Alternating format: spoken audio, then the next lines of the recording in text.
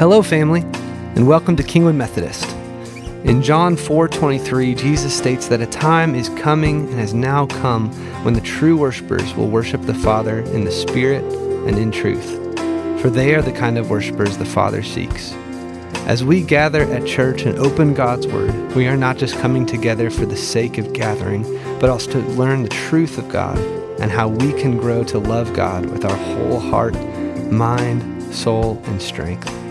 As we continually surrender our lives to the Word of God, by the power of the Holy Spirit, we become the type of worshipers our Heavenly Father seeks.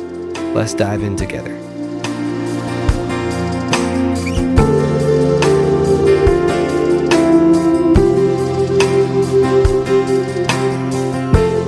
If you have your Bible with you, I'll invite you to open up to Luke chapter 2. You can also follow along on the words of Scripture that are in the screen. You'll find in Luke chapter 2, around verse 22, that it clearly tells us that Mary and Joseph are going to Jerusalem to present Jesus at the temple.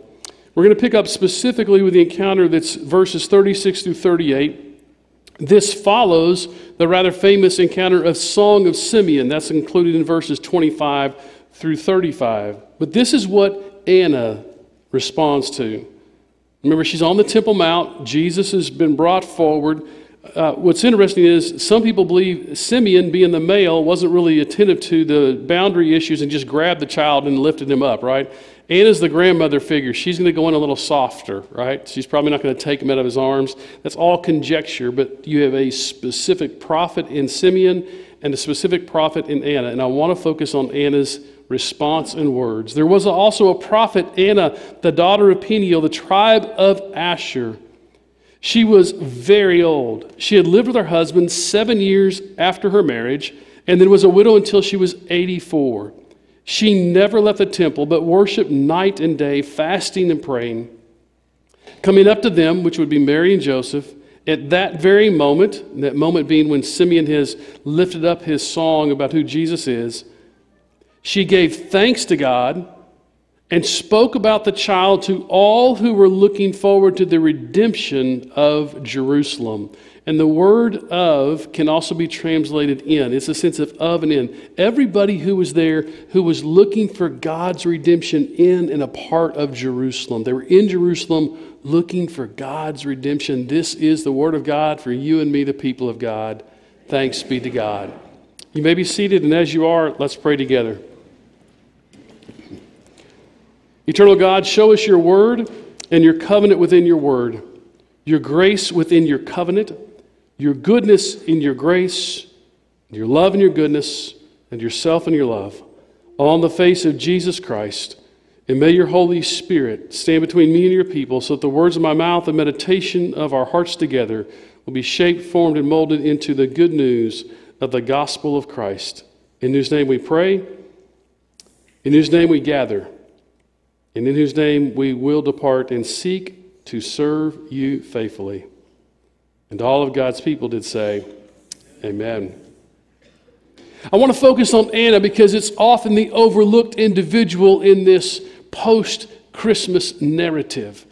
A lot of attention is given to Simeon. He's got this amazing song of, "Lord, now lettest thou thy servant depart in peace, for I've seen the salvation of Israel." And maybe everybody is hearing that.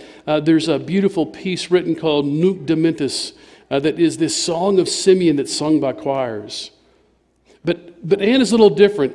Anna's a unique character because she can be overlooked, but what's fascinating is we're told clearly she's of the tribe of Asher. So here are just some biblical details that make the narrative become three-dimensional. First, the tribe of Asher was known as the tribe that had land against the Mediterranean. They were known especially for their olive oil and also all of their basically agriculture. And so it's fascinating to know that a woman who was identified clearly being of the tribe of Asher is in the temple because one of the most central aspects within the ritual and the liturgy of the temple was the olive oil. It was used for consecration. It was used for the lamps to keep them burning. The second fascinating thing is the route that Mary and Joseph took into Bethlehem, from Bethlehem into Jerusalem, would have been the same road that other lambs were brought and sheep. Because you see, Bethlehem was the place where all of the sheep were raised that would be transferred over to Jerusalem for periods of Passover and sacrifice. And this is a different lamb that's coming to Jerusalem for a different reason, but we hear the foreshadowing echo of John the Baptist, who recognizes Jesus and says, "Behold the Lamb of God who takes away the sins of the world."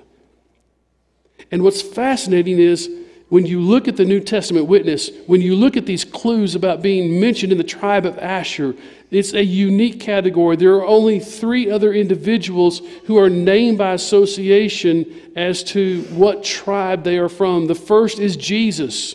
He's listed as a lineage of David in the tribe of Judah. The second is Saul, the tribe of Benjamin, who becomes Paul. And the third is Barnabas, who's mentioned as a Levite. These special designations are amazing. And it says that she lived in the temple day and night. And while some would say, well, that doesn't make sense. How can you live there day and night?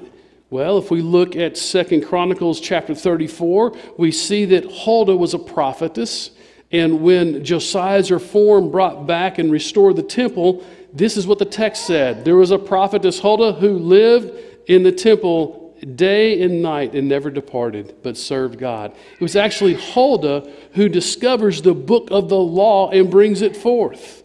These amazing characters that God uses that often can be overlooked. But what is the focus of her? The focus of her life is to say, this is the one we've been looking for. If we do the calculations and make some assumptions, it'd been at least probably 62 years.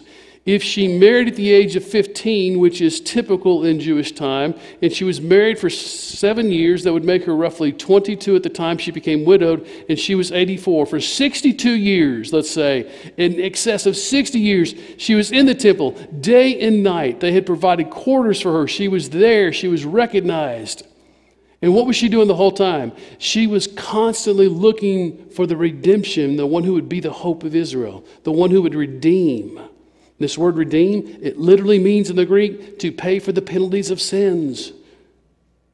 So it's amazing when we think about the resiliency of one who not only knew God, but knew how to recognize God moving in others, because she recognized Simeon's song, and she was able to take all of that together and to gather the attention and point everybody to say, this is the one we've been looking for.